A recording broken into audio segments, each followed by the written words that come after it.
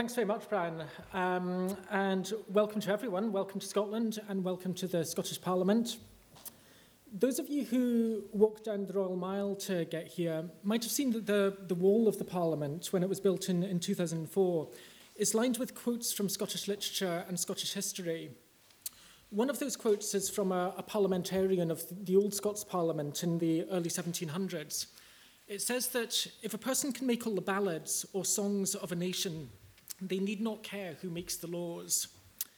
More than 250 years later, Ted Sorensen, President Kennedy's speechwriter, adapted that quote.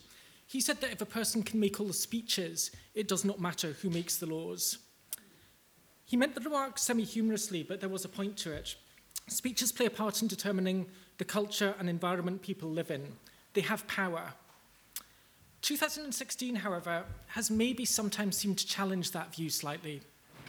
Here in the UK, it's seen a referendum campaign on leaving the EU, where lots of speeches were given, but arguably none really cut through, none really had a major impact on the debate. In the United States, in an utterly extraordinary presidential campaign, the Vital Speeches of the Day website has openly deliberated at times over whether one of the two main candidates even has a speechwriter. I'll let you guess which of the two candidates that is.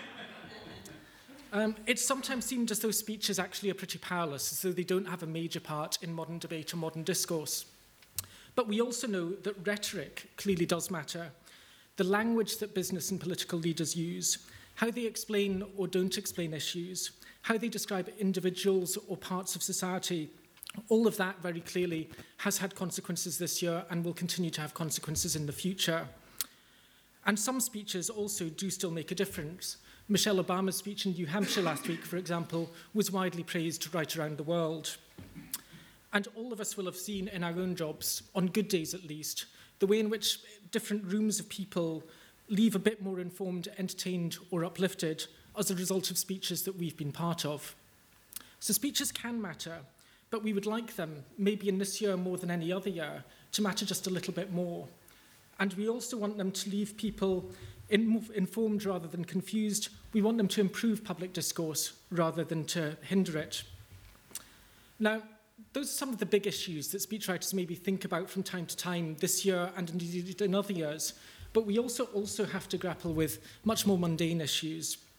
How you make the 10 different points your colleagues want to talk about fit into one structured speech. How you make a complex issue at all simple. How on earth you find a joke for any occasion ever. All of those sorts of things are things that we agonise over. Normally, we agonise over them completely on our own.